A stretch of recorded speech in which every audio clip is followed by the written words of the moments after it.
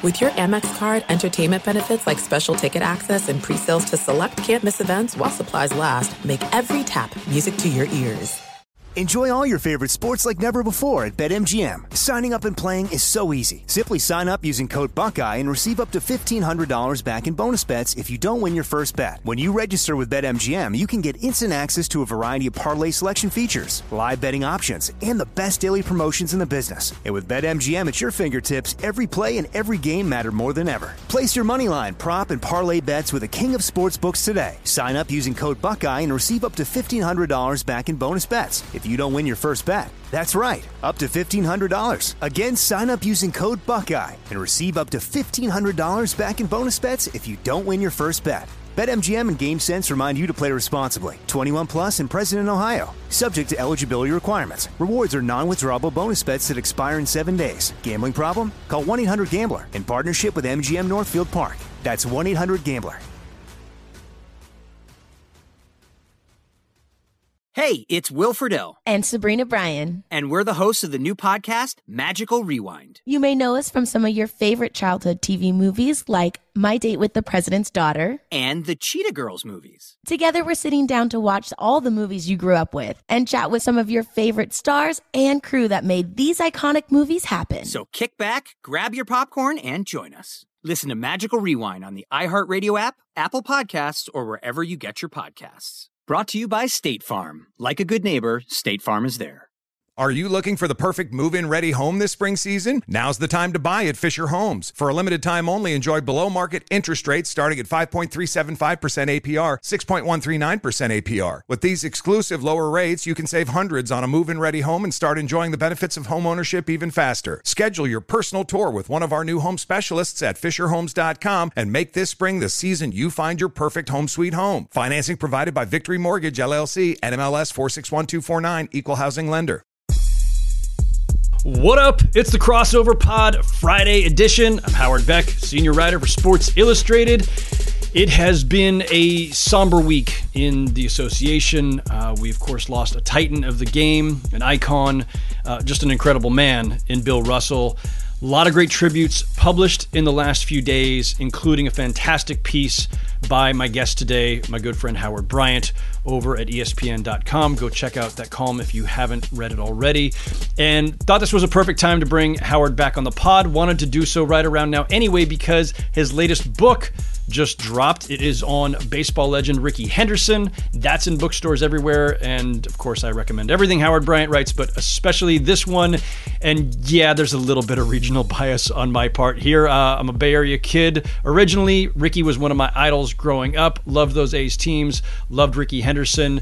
And you might ask fairly, why talk about a baseball book at all on an NBA pod? Well, as it happens, there are several links between Rickey and the NBA, and in fact, between Rickey and Bill Russell, as Howard Bryant will explain on our pod today. Before we get to all that, a quick reminder, please rate, review, and subscribe to The Crossover wherever you get your podcasts, and hit me with all your feedback on Twitter at Howard Beck. And stay tuned. I've got some great guests lined up over the next couple weeks. Don't want to jinx it, but some folks I think you're going to be very happy to hear from and interested to hear what they have to say. So stay tuned for all that as well. Okay, my conversation with Howard Bryant is coming up next, so stick around.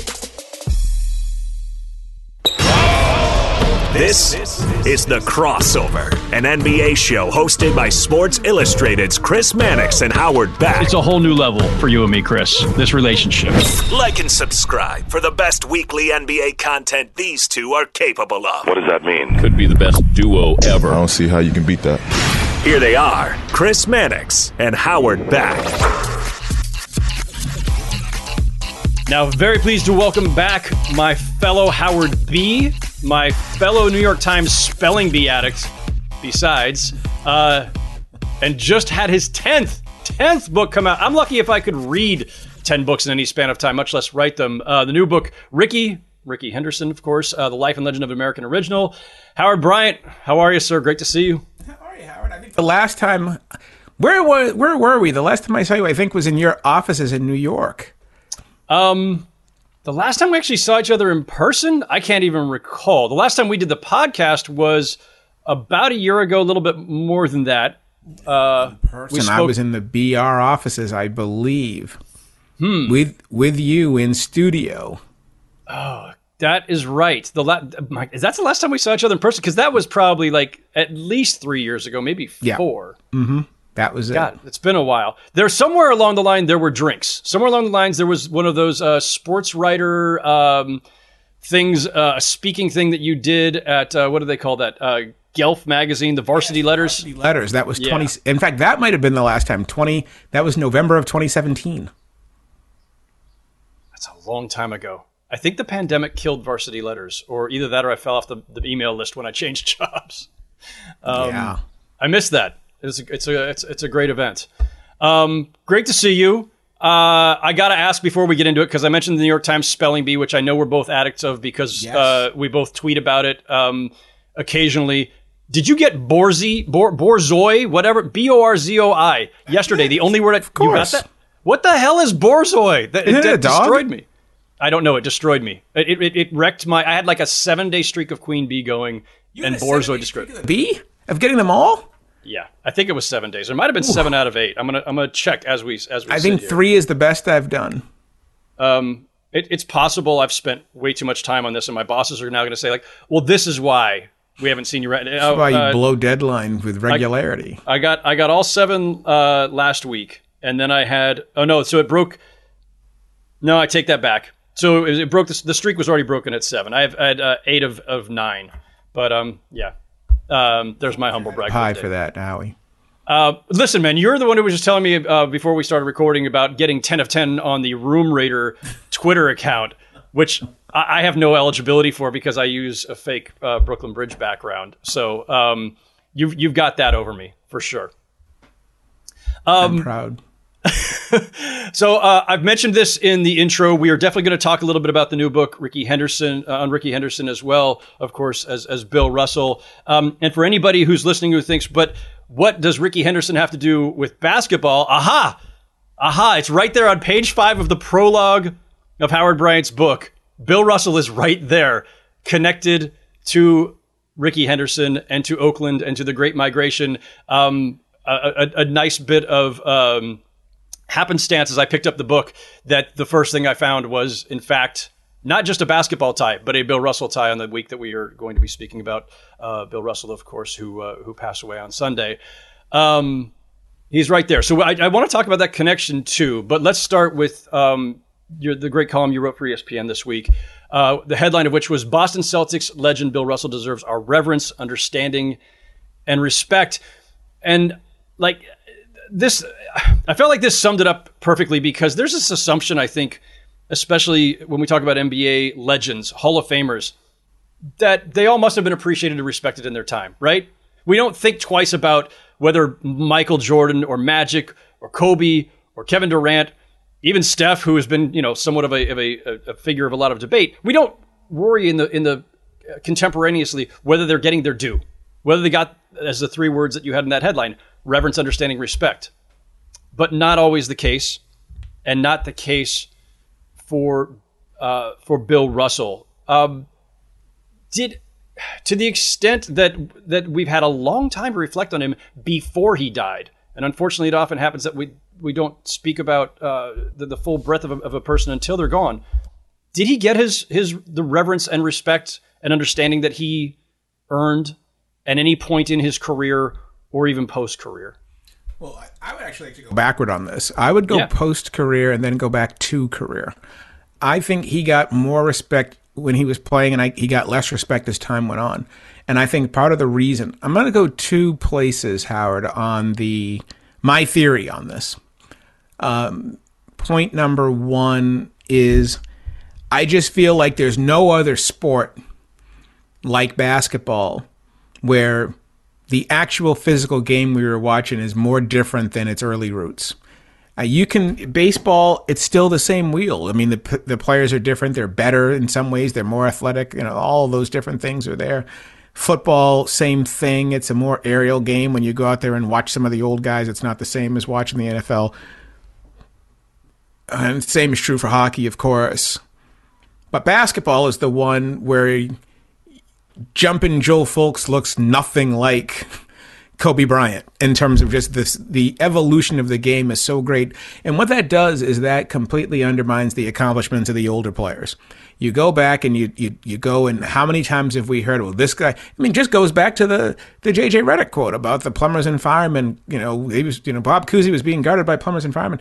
Talk about a lack of professional respect for the guys who were at the root of this. You would never say that about Honus Wagner. You wouldn't say that about Babe Ruth. You wouldn't really say, people have said, oh, Babe Ruth would be a pinch hitter. No, he wouldn't. It's a hand-eye game.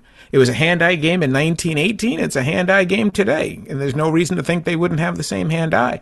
But basketball, because the players are so much bigger, because the game is faster, because the rules are all those things, because the players are so much bigger on average, whereas it's not like you've got Wilt and everybody else is 6'10 or 6'9". People totally undermine Russell's time. People totally undermine Wilt's time, even though if you took a proportion of both leagues, their game is probably harder than it is today. Can you imagine the modern NBA at 8 teams? I mean, how difficult the NBA would be if there were only 8 teams and you had Wilt and if you had Kareem and say Walton, or if you had Shaq and Duncan playing each other 13 times a season, not including the playoffs. I mean, there's so much there that just shows a total lack of regard. And I think one of the things I wanted to talk to you about most, I think you would appreciate it, is something that we never talk about, which is imagine playing 82 games plus 15 full-length 48-minute exhibition games, which is what those old guys did, and doing it in a pair of Chucks, a pair of low-top canvas Chuck Taylors. These players today change their sneakers at halftime. Yes. These guys are playing pretty much the whole damn season on those things with no ankle support. You look at the big, bulky knee braces and stuff, and the gigantic. You'll look at a picture of Hal Greer or Sam Jones, and they've got these enormous thigh wraps on. I mean, we have such a lack of regard for what those players went through, simply because when you look at a guy like Kevin Garnett, you would think he would dominate Bill Russell. And the point of the matter is that he just wouldn't. We just don't think about the old players with any sort of reverence, the reverence they deserve. Yeah, and this leads to, it's interesting because it was, and I do appreciate that point in particular, Howard, because I was among those who voted on the 75th anniversary team last summer and into the fall when that was unveiled. And I've spoken about it on this podcast and elsewhere about how difficult it was.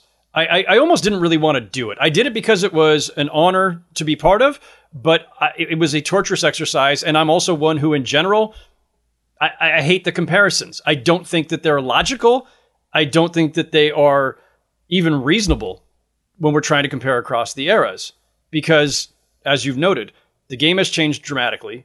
The athletes themselves have changed dramatically. The equipment has changed dramatically, as you noted, to say nothing of player care and sports science and advances in medical technology and surgeries. And the ACL used to be career-threatening or career-ending, and now it's just a bump in the road. Nothing is comparable. Almost nothing is comparable, even the game 100%. Itself.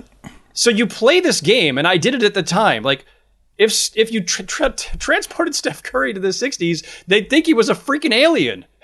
If you transported Steph Curry to the 1960s, he wouldn't be Steph Curry. There's no three-point line. Why would you shoot the ball that far away? Because he could. He would do it anyway.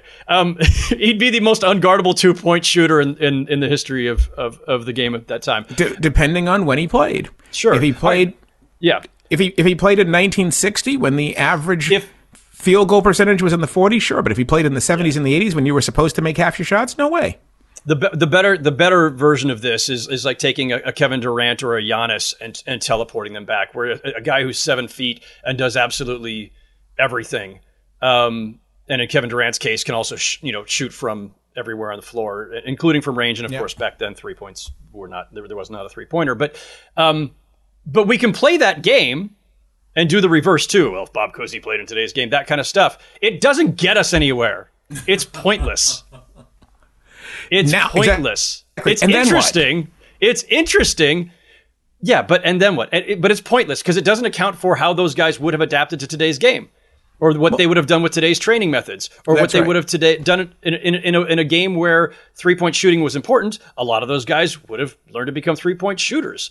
It just, none of this gets us anywhere, and yet we will be sucked into it over and over and over again. And you did a great job in your column of calling this out, that it's even, and especially the former players themselves. It's, as you alluded to, J.J. Redick and Kendrick Perkins and other guys. And I love all those guys, and they do a great job.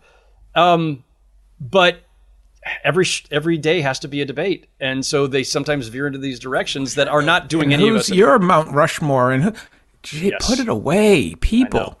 And especially because I think one of the bigger issues, and on top of that, what I was trying to get at as well, was their road isn't your road. I mean, the things you're asking of a Bill Russell, you're not even close to asking of anyone today. Not a single player, not one, not LeBron, none of them. So LeBron gets the front of his house gets spray painted, and they made a federal case out of it. I mean, people told Bill Russell, one, nobody took responsibility for it, and he was treated as though that he was the problem for complaining, and then they're still asking you to go out and perform. I mean, when you're thinking about all the things that this man had to endure from his allies, from people who actually liked him, people don't appreciate any of it, and that's why I say that Russell was more revered when he was playing than he did when he retired, even though everyone says that numbers are the thing that matter, the way that Michael Jordan was like, well, 6 is more than 5. And yet people still tried to denigrate Russell's championships because, the NBA was easy back then. If it was easy, how did he win all of them? I mean, let's also think about this, is that Red Auerbach never won a championship as a coach without Bill Russell. Bob Cousy never won a championship without Bill Russell. Bill Sharman never won a title without Bill Russell. He's the game changer. He's the difference maker. And what I don't understand in terms of this reflex to do that is, to your point, to what end are we doing this? What argument are you trying to make?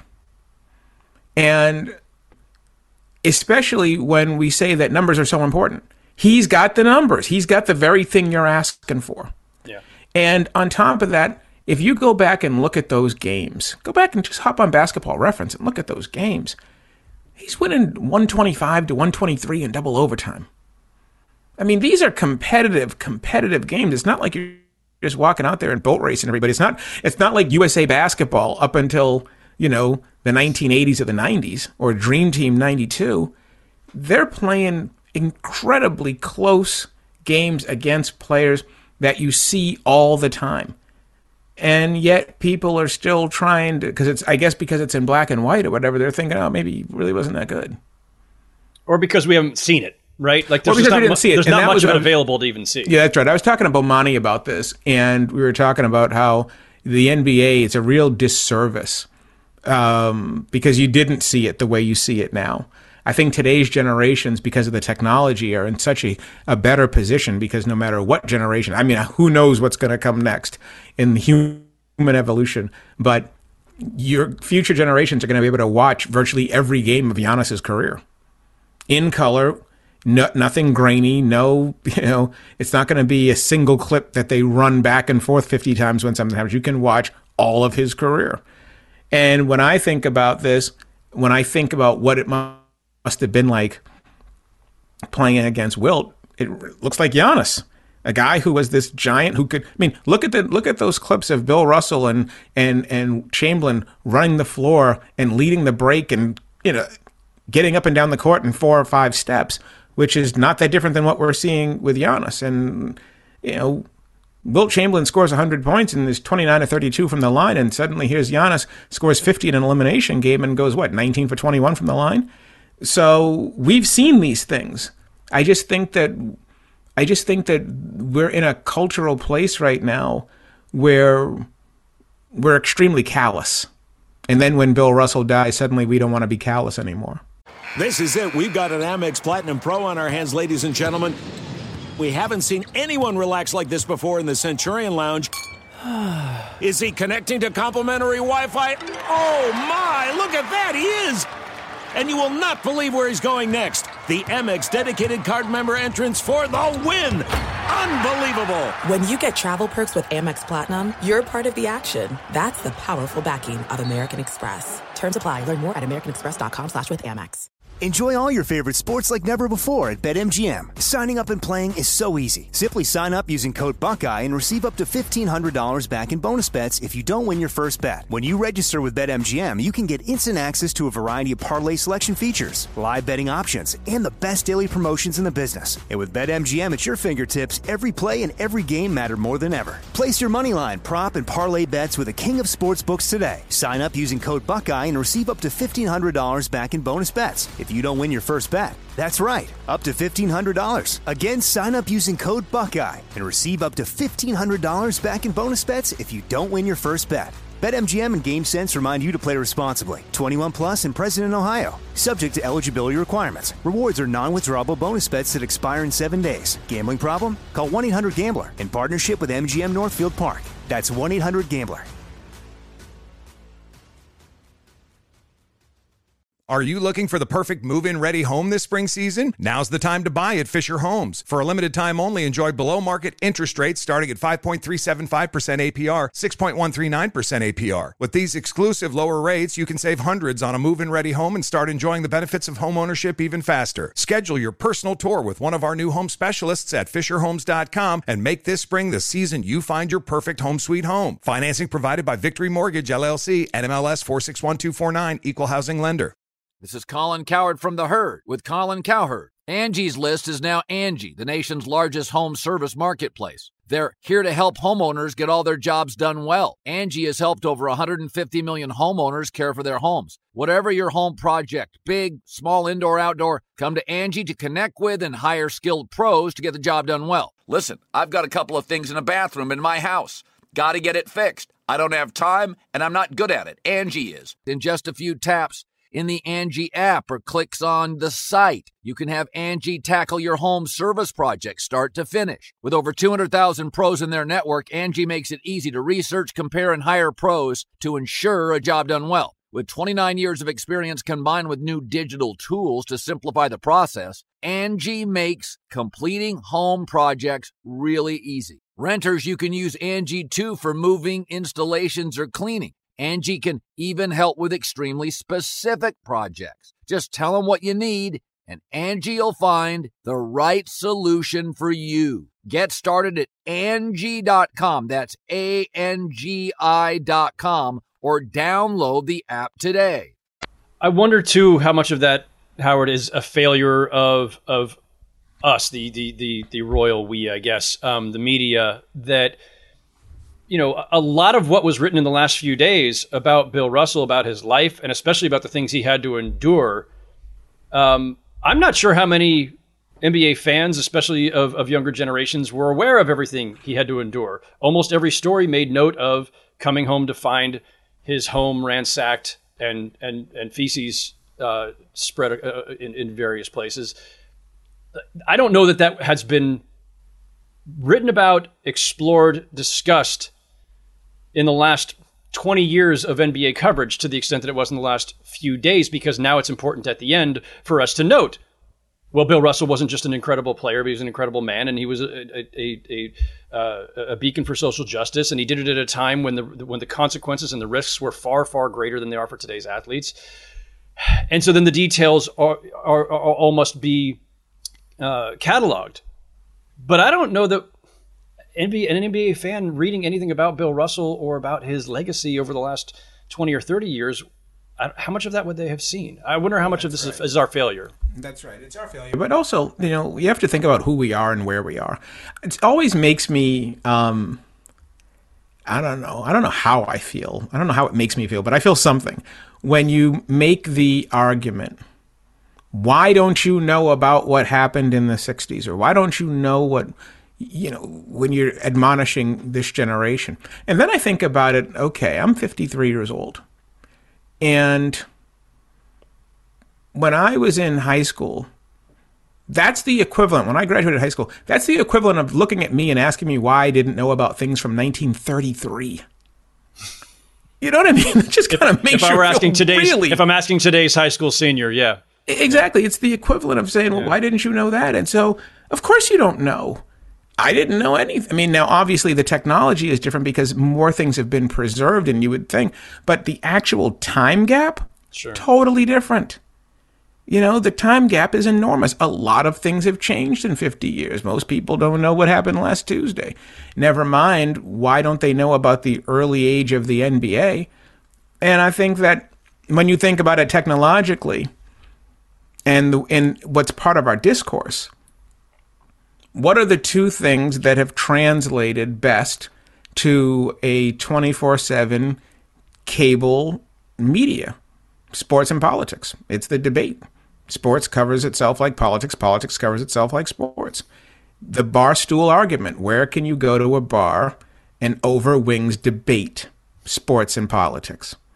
And that's how we live right now. There's not a whole lot of time to sit down and discuss.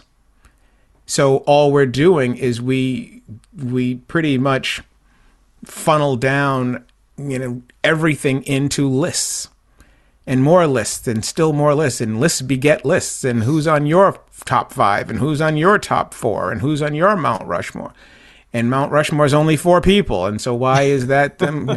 You know what I mean? And so in everything, you lose everything. And when you think about somebody like Russell, he's not going to make those arguments. One, because he retired 53 years ago, and the other reason is that he averaged 15 points a game, and in Game 7 against the Lakers in '69, he scored 6 points. I mean, people are going to forget. People forget. I mean, this is really incredible, Howie. What I find so amazing, and it's not really forgetting, because how can you forget something you never knew? Does it amaze you the same way it amazes me how people denigrate Wilt Chamberlain? You look at the record books. This man, Wilt Chamberlain, averaged something like 29 points and 27 rebounds against Bill Russell. Yeah. And yet, he wasn't that good. I don't know if Kobe Bryant ahead of him. I don't know if people denigrate him as much as they overlook him, if that makes sense. Right? Well, I think they denigrate him because he only won 2 championships, so therefore he must not have scored a lot of points. Yeah, it's a tough one, right? Because we're going to credit Bill Russell. In Bill Russell's case, we're going to say that stats don't matter as much because the championships are so voluminous. And in Wilt Chamberlain's case, we're going to almost go the inverse, right? But that's why any of these things as a singular metric for evaluating all-time greats are flawed. It can't be any one thing definitively. It has to be the totality of a person's career, of their impact, of the way they affected those around them. And that's why I said this earlier in the week when Mannix and I were doing the pod on Tuesday, that Russell set the standard in a bunch of ways. And, he sets the standard for winning in the NBA, right? Most championships of all time and most consecutive of all time. But lest anybody think this is about rings culture with a bunch of Z's after ring, it's not just that. He also set the bar for sacrifice, because he could have done more statistically if he'd wanted to. But he understood, as his teammates would attest and did attest, and as he has spoken of over the years, he understood what his biggest impact, what his greatest value was to those teams. So he set the standard there. And of course, he by far was among those who set the standard. I won't say he solely set the standard, but for what you could do with this platform. And again, at a time when using that platform for civil rights causes came at a far greater cost and with far greater risk. And when we were kids growing up in Boston, one of the things that being a Celtics fan and that the Celtics sold to the public that they were most proud of, and to this day, was that the Boston Celtics have never had a scoring champion. We are the epitome of team basketball. That wasn't like, oh my God, we've never had anyone to lead the league in scoring. It's like, no, we don't want anyone to lead the league in scoring because we're the Boston Celtics and we pass the ball and we play team basketball. This was something that was drilled into you as a kid. Interesting. And especially during those years when It really was. When I was a kid, Mike, my term, you and I were the same. We're 80s kids, right, for the most part. Yeah. And those were the years when, George Gervin was averaging 36 a game, and Adrian Dantley was averaging 30 a game. And then obviously Jordan and, Dr. J was leading the league in scoring. And there was a racial tinge to some of that as well, because those guys were the flashy black guys scoring all the points and playing the playground type of ball and all of this stuff. And then the response to that was, yeah, but is that really winning basketball? And so that was the ugly side of it. But the team side of it, the Russell side of it, the non-racial side of it, which was the other piece that made you, supposedly, here's the reason why you should be proud to be a Boston kid, and here's why you should be proud to be a Celtics fan, is that we are the epitome of team ball, and that starts with our greatest champion, with Bill Russell. And none of us had ever even seen him play. He was retired when we were little kids. I was a year old when he was retired. But this is the specter of Russell. This is the legacy of the Celtics and all of that stuff. And so I think that that piece of it, which was something that was a virtue, obviously gets completely lost in ranking culture and in list culture, because those things you sacrifice those things when people are listing you as an individual. And I think that the other piece of it too, especially in terms of growing up in the Bird era and growing up, obviously, as a Metco kid for me in the school desegregation years in Boston, just the way that Boston shifted in the national attitude that Boston became. It really is it's the mid-'70s where Boston gets the reputation as the most racist city in the country. And that has stuck. And Boston has never recovered from busing. And if you take busing and you combine it with the history of the Red Sox, and you combine it with the whiteness of the Bird era in an 80% black league, as I've said before, the 1986 Celtics had 10 of 14 players were white, which is really, really hard to do in an 80% black league. Astounding statistic, by the way. That undermines the fact that the Celtics were a black team in the 60s when most teams weren't. You had Sam Jones and KC and Satch and Russ and those guys, and John Thompson was on one of those teams and on two of those teams. And when we were growing up as black Bostonians, before we got obviously devoured by the idea that Boston only belonged to white people, we were proud of Bill Russell because he was in the community. He owned the restaurant. He owned Slade's. Not slaves, Bomani Jones. He owned Slade's barbecue. Was that a mishear the other day? Exactly. Barbecue at nightclub. He's like, what, Bill Russell owned slaves? No, he owned Slade's. And so Bill Russell was right in the community. And so when people look at you and go, oh, you're black, how are you going to be a Celtics fan? Because of Bill Russell, because of Charlie Scott, because of JoJo White, because of Robert Parrish, because of all of those guys. And so... And also because we knew as Bostonians that the Celtics drafted Chuck Cooper. They drafted one of the first black players in the game. They put the first black coach in North American sports, in Bill Russell, on the court. They were the first team to put 5 black players on the court at the same time. They did all these things. And so it goes back to when you're talking about appreciation and how different the time is.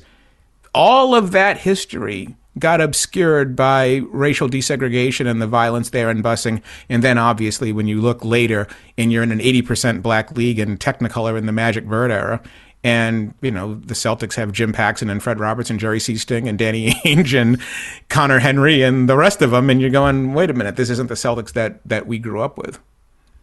So I'm glad you bring this perspective into this, Howard, because you are a Boston guy and you grew up on this team and in that community, and with obviously a very distinct understanding of it. LeBron James, just a month ago on his show, The Shop, was asked why he hates Boston fans, and he said, quote, because they're racist as fuck, that's why. And he says that they, quote, say whatever the fuck they want. He says he's been hit with a beer leaving a game there. This doesn't come up very much bluntly or publicly anymore, right? Like if players talk about this stuff, it's usually in hushed tones. Nobody wants to piss off a place that they might have fans or where they might get traded tomorrow or whatever. Like it's rare in today's NBA, but it underscores that twice about it. Well, yes. And notable that LeBron did it in the relative safety of his own show and in the offseason. I mean, he will get asked about it eventually, of course, when teams reconvene in the fall. But it's rare. It's rare that anybody speaks about it this openly. But it underscores that this hasn't gone away. And so I wonder, to the extent that, what we're talking about Bill Russell and the impact he had in a variety of ways, has the community ever really reckoned with this aspect of it? That Bill Russell didn't even feel welcome enough in Boston to stay there after his career, that he got as far away as possible, that he didn't attend his own jersey retirement, that he skipped a championship parade and all that. Like, has the city ever really reckoned with it? Do you think that anything has changed over the decades from Russell to the present, in which we have LeBron James, that's still the face of the league, saying what he said? Yeah, of course, but Bill, I was going to say, but LeBron also owns a piece of Fenway Sports Group, so he's a business investor in the city of Boston. So let's not forget that piece of it. So yeah, I think that it's different. I think that, has the city changed? Well, the money has changed the city. Boston's not the Boston that it was in the 1950s, 60s, 70s, and 80s because of gentrification and because of money and more money. You go to Southie, and when the white guys in Southie are losing their properties, then everyone's going to lose their property. It's a money city now. That being said, it's still Boston, and people are still prone to their alcohol and still prone to doing what they do, and it's still a predominantly white city. And the reason why you have the issues that you have in Boston is because you don't have a black middle class in Boston that's that pronounced. So your fan base in Boston is almost always predominantly white, whereas you go look at Detroit or LA or New York, the crowds, the fan bases are a lot more diverse. But when you come to Boston, it's really not. And part of the reason is there was a 2015 report done by the Boston Fed called The Color of Wealth, and it was like the average net worth of a white Bostonian is $247,000, and the average net worth of a black Bostonian is $8. And the difference, the massive difference in that, in those numbers, the disparity, comes from home ownership. So if you're a renter, you don't have any net worth. So, you have what's in your wallet. But if you own your house, you've got equity. And so that really, really changes what the city is in terms of who has disposable income and who can spend it. But I also think that Boston, I go back to my first book, shout out Story of Race and Baseball in Boston, back in 2002. And Bostonians always like to bitch and moan about why are you picking on us? What about New York? What about, we didn't have anything like Bernie Getz. You kind of did with Charles Stewart, but that's another story. We don't have these kind of problems the problem is in Boston isn't what happened in the past, but what happened in the future and what happened in the present. And the problem that the Red Sox had wasn't that they could have had Jackie Robinson and then everybody passed on Jackie Robinson except the Dodgers, or that the Red Sox were the last team to integrate. Yeah, that always carried. But what really hurt the Red Sox was the fact that they didn't sign a black free agent until 1992. That was the big thing that hurt them, was that nobody wanted to play there. And that's the same thing that hurts the Celtics. Having Kevin Garnett there in 2007, 2008, when he first got there, that's a big deal. But the bottom line with the Celtics is still what it's always been. And here, you are a basketball guy. Your trivia question is this: who is the greatest unrestricted free agent to willfully decide to go play for the Celtics? It's probably Al Horford. That's right. It's Al Horford, and if you want to throw Kemba Walker in there at the time of signing, it's those two. Those two are the best players in the history of... Right, Garnett had to assent to the trade, right? He didn't have to. He didn't have a no trade. Well, you had to agree, as did Kyrie, did but it's still a trade. It's still a trade. It's still a trade. It's right. It's not the same thing. And if Kevin Durant comes, it'll also be a trade. Right. And those guys also, Garnett re-upped, but Kyrie didn't. And so who is the best player to decide... I've got the entire blank canvas. I'm going to choose Boston as a destination. And until that begins to happen, then you're going to have huge problems. Then then the question is, why? Why don't you want to play there? And so, and I don't, and these things aren't necessarily, they can be racial, but they may not be racist. Is it racial that if you're a young black kid, with a ton of money and unbelievable talent, Is there a Boston middle class or a Boston youth nightlife and the type of stuff that Boston can offer you that LA can offer you? No.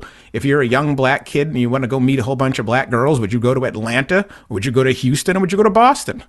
Would you go to New York or Chicago or Boston? So Boston has those challenges. Those are not racist challenges. Those are racial challenges. Yeah. And so then you add the racist stuff on top of it, and it's got real difficulties in terms of attracting free agents. But the bottom line with the Celtics has been that franchise has never been the same post-free agency. Yeah. Yeah.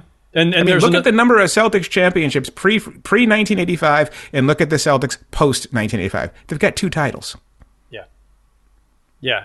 It is one of those other uncomfortable truths there when we start talking about the grand expanse of NBA history, right? Whether we're discussing greatest franchises because the Celtics will still, lord their banners over everybody. But but what have you done since 1988? Well, it's like the Green Bay Packers, which is why people still to this day talk about how important it was that Reggie White chose to go there, because no black players would choose until he chose to go there. That was a really big deal. Yeah. And so these things matter. And what we're really talking about, as much as we want to talk about race, we can talk about race. As much as we want to talk about this sort of incendiary incidents that have happened, sure, and the great quotes and whatever. But you're also talking about labor and who has control over where they play. There's a reason why the Los Angeles Lakers are now the signature franchise of the National Basketball Association. And the reason is that if you are a young black kid who's a superstar athlete, of course you want to live in Los Angeles, especially when you're branding and all your handlers are telling you what you really want to do is direct and you really want to do movies and you can cut a record there if you want as well. It offers you everything. Los Angeles is as attractive to a basketball player as it would be to all the 22-year-olds who get out of college and move to California. It's the same thing. Yeah. There are some things that are too good to keep a secret. Like how your Amex Platinum card helps you have the perfect trip. I'd like to check into the Centurion Lounge. Or how it seems like you always get those hard-to-snag tables. Ooh, yum. And how you get the most out of select can't-miss events. With access to the Centurion Lounge, Resi Priority Notified, and Amex card member benefits at select events, you'll have to share. That's the powerful backing of American Express. Terms apply. Learn more at americanexpress.com/withAmex. Enjoy all your favorite sports like never before at BetMGM. Signing up and playing is so easy. Simply sign up using code Buckeye and receive up to $1,500 back in bonus bets if you don't win your first bet. When you register with BetMGM, you can get instant access to a variety of parlay selection features, live betting options, and the best daily promotions in the business. And with BetMGM at your fingertips, every play and every game matter more than ever. Place your moneyline, prop, and parlay bets with the king of sportsbooks today. Sign up using code Buckeye and receive up to $1,500 back in bonus bets if you don't win your first bet. That's right, up to $1,500. Again, sign up using code Buckeye and receive up to $1,500 back in bonus bets if you don't win your first bet. BetMGM and GameSense remind you to play responsibly. 21 plus and present in Ohio. Subject to eligibility requirements. Rewards are non-withdrawable bonus bets that expire in 7 days. Gambling problem? Call 1-800-GAMBLER in partnership with MGM Northfield Park. That's 1-800-GAMBLER. Are you looking for the perfect move-in ready home this spring season? Now's the time to buy at Fisher Homes. For a limited time only, enjoy below-market interest rates starting at 5.375% APR, 6.139% APR. With these exclusive lower rates, you can save hundreds on a move-in ready home and start enjoying the benefits of home ownership even faster. Schedule your personal tour with one of our new home specialists at FisherHomes.com and make this spring the season you find your perfect home sweet home. Financing provided by Victory Mortgage, LLC, NMLS 461249, Equal Housing Lender. This is Colin Cowherd from The Herd with Colin Cowherd. Angie's List is now Angie, the nation's largest home service marketplace. They're here to help homeowners get all their jobs done well. Angie has helped over 150 million homeowners care for their homes. Whatever your home project, big, small, indoor, outdoor, come to Angie to connect with and hire skilled pros to get the job done well. Listen, I've got a couple of things in a bathroom in my house. Got to get it fixed. I don't have time, and I'm not good at it. Angie is. In just a few taps, in the Angie app or clicks on the site, you can have Angie tackle your home service project start to finish. With over 200,000 pros in their network, Angie makes it easy to research, compare, and hire pros to ensure a job done well. With 29 years of experience combined with new digital tools to simplify the process, Angie makes completing home projects really easy. Renters, you can use Angie too for moving, installations, or cleaning. Angie can even help with extremely specific projects. Just tell them what you need, and Angie will find the right solution for you. Get started at Angie.com. That's ANGI.com, or download the app today. I'm glad you brought up free agency and player mobility in general, because I did want to segue into this a couple things before I let you go. But I think every time you and I have done a podcast together, this one and my previous pod, at some point we have debated, discussed, explored player mobility or player empowerment, I guess, as we've... Spear of Lightning. I think I introduced the Spear of Lightning on your pod. You did. And one of my favorite conversations we've had. But I want to bring it up because of this. We are sitting here in early August, waiting on a potential Kevin Durant trade, which may or may not come to pass. He has 4 years left on his deal, famously. On an extension he just signed last summer. When you and I have discussed this before, you have always been very adamant about the fact that this is generally a good thing and a right thing for the players.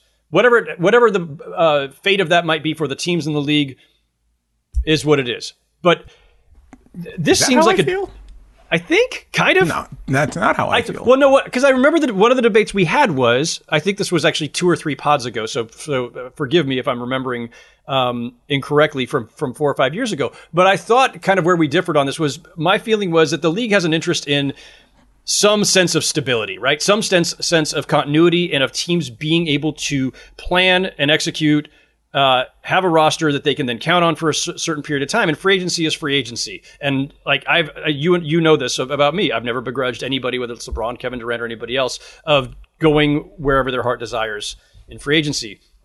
Where I was going with this today, and again, correct me if I'm wrong on how I was remembering your position in general.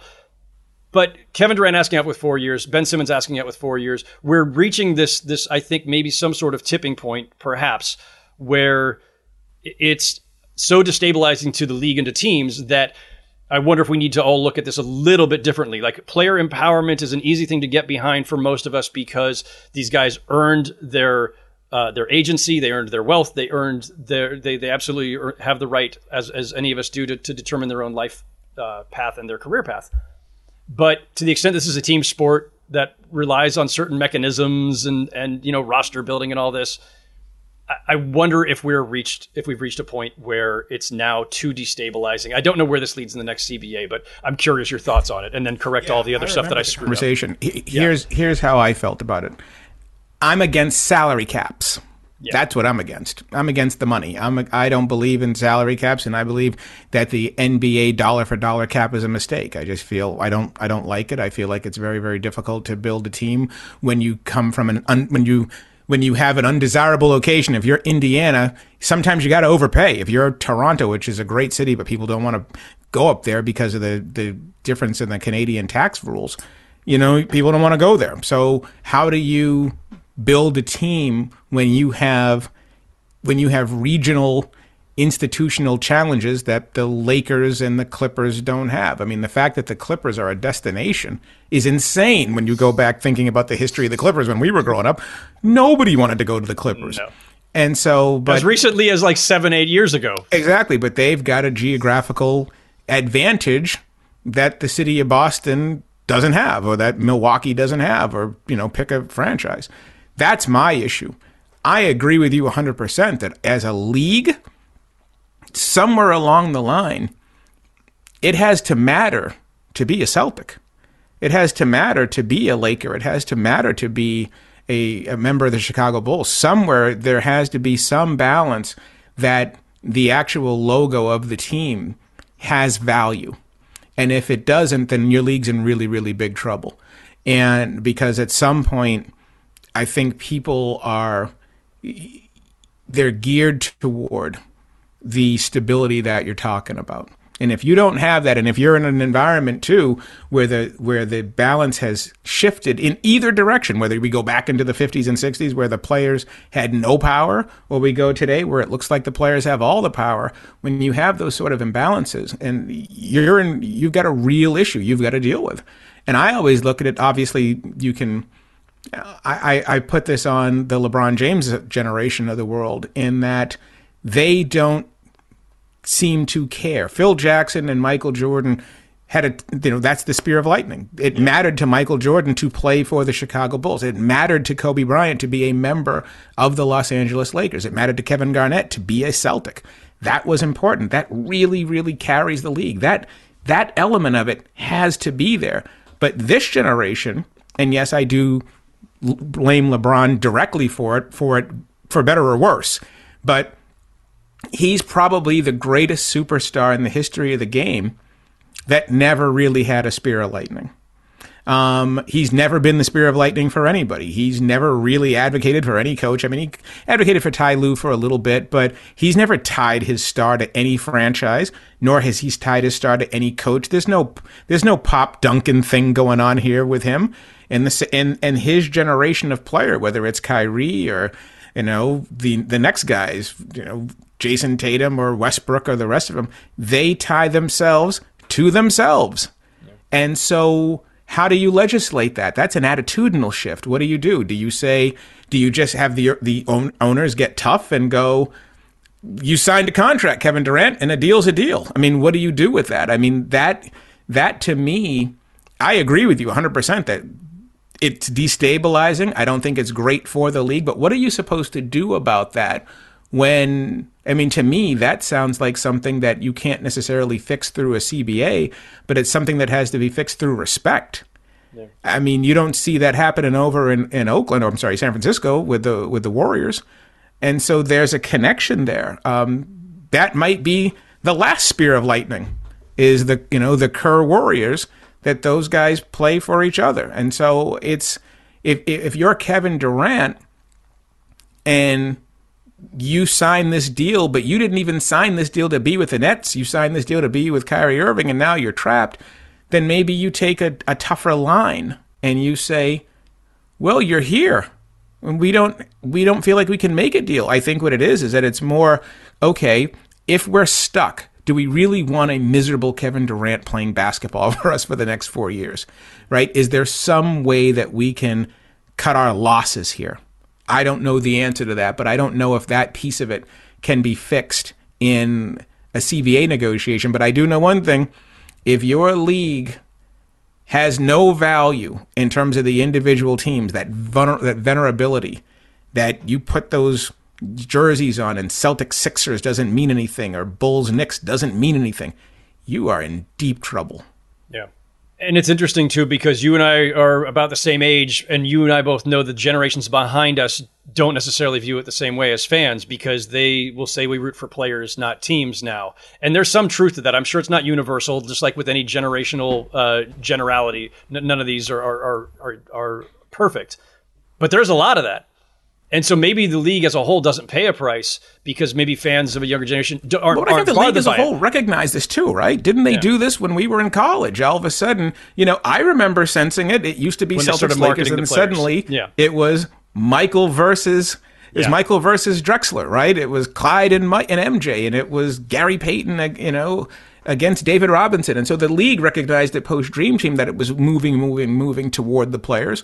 Yeah. But I don't think that anybody from the terms of unintended consequences, I don't think anybody really thought that it was going to be this bad.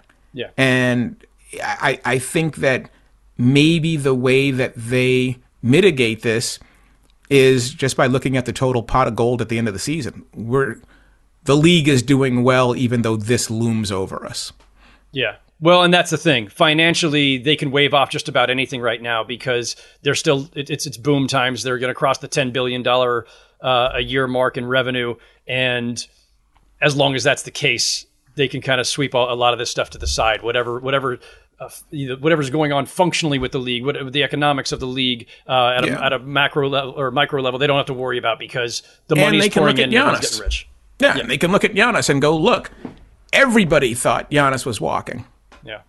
And look at he stayed put because you're a good organization. Yeah, they shouldn't pat themselves too hard on the back for that one. One, because anything could change in a heartbeat. I'm not suggesting it will with Giannis. But two, he is by far the outlier if we're going to look at 100%. Guys who are all NBA over the last 10 years and how many teams they've all been on since then. All right, before I get you out of here, we got to talk about Ricky just briefly for a couple different reasons. One of which is that I already started reading the book, which I picked up yesterday, and as always, I'm engrossed immediately, and I love it. Two, because for personal selfish reasons, I love Ricky Henderson. I grew up in the Bay Area during that era, and Ricky was probably my favorite player of the era. I loved all those A's teams of the 80s. Eckersley, I can't, once again, because Vin Scully passed this week, they started queuing up the Kirk Gibson home run off of Eck. That still bothers me to this day. The tiny percentage of me that is still a fan, living 30 years ago, 40 years ago, that still triggers something in me. And the cover of the book is Ricky just sitting there looking and getting ready to steal a base, which is that is the epitome of how I view or remember Ricky, that and him actually, of course, stealing the base. So basketball ties, real quick. I mentioned Bill Russell. I mentioned Great Migration. Bill Russell and Ricky Henderson's families both end up in Oakland as part of the Great Migration. And so there's an immediate tie there. Is there any other, because I have not gotten through the whole book yet, is there a Ricky basketball tie or NBA tie in there that I've yet to discover? And if not, just give me your best Ricky story. Well, there are only a couple ties to the NBA.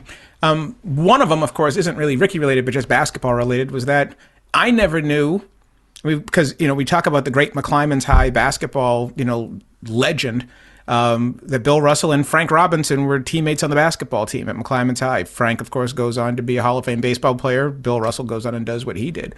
But then there's also Paul Silas, who also went to McClymonds.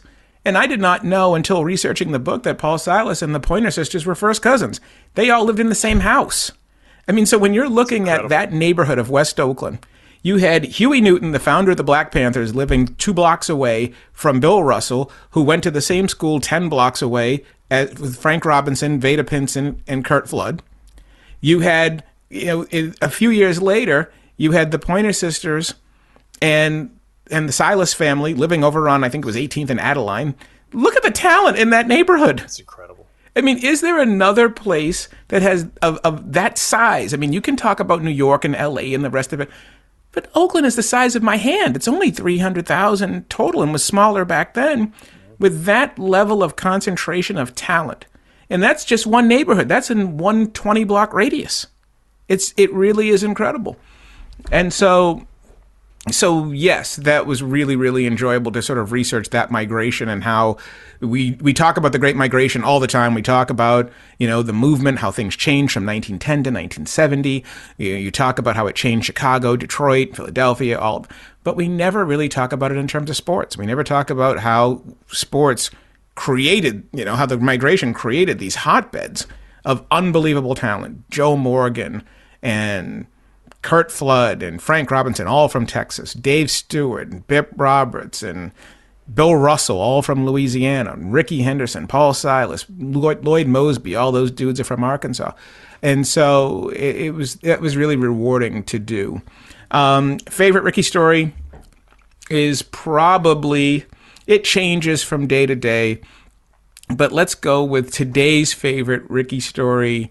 Goes back to when he gets cut from the varsity. He doesn't make the varsity as a 10th grader on the baseball team.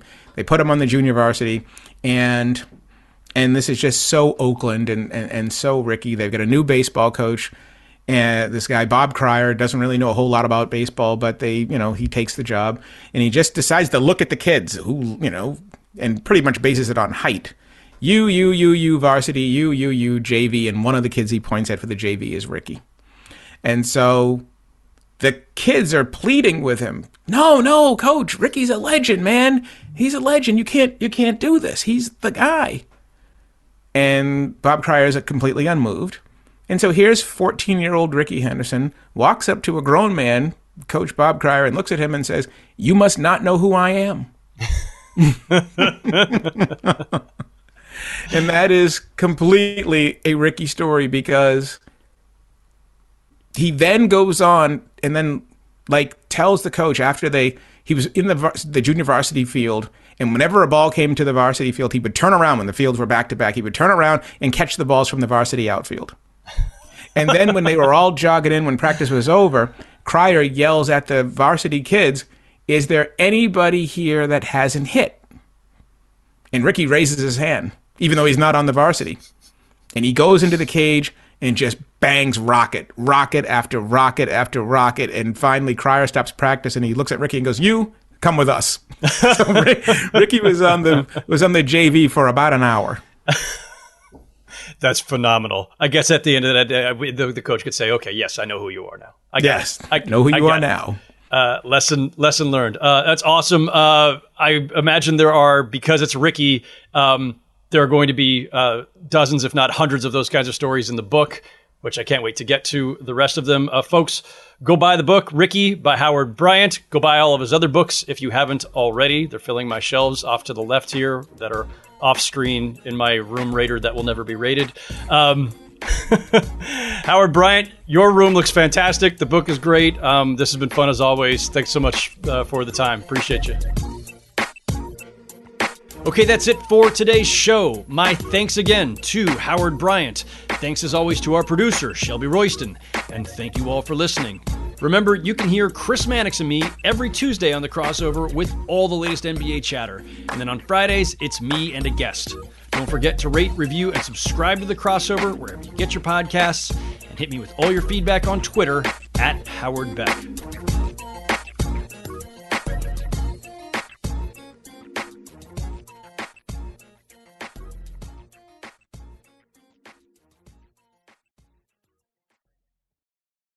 It can be hard to see the challenges that people we work with every day are going through.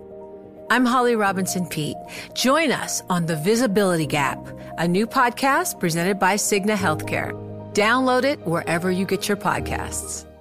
Are you looking for the perfect move-in ready home this spring season? Now's the time to buy at Fisher Homes. For a limited time only, enjoy below-market interest rates starting at 5.375% APR, 6.139% APR. With these exclusive lower rates, you can save hundreds on a move-in ready home and start enjoying the benefits of homeownership even faster. Schedule your personal tour with one of our new home specialists at FisherHomes.com and make this spring the season you find your perfect home sweet home. Financing provided by Victory Mortgage, LLC, NMLS 461249, Equal Housing Lender. Asking the right questions can greatly impact your future, especially when it comes to your finances. So if you're looking for a financial advisor you can trust, certified financial planner professionals are committed to acting in your best interest. That's why it's got to be a CFP. Find your CFP professional at letsmakeaplan.org.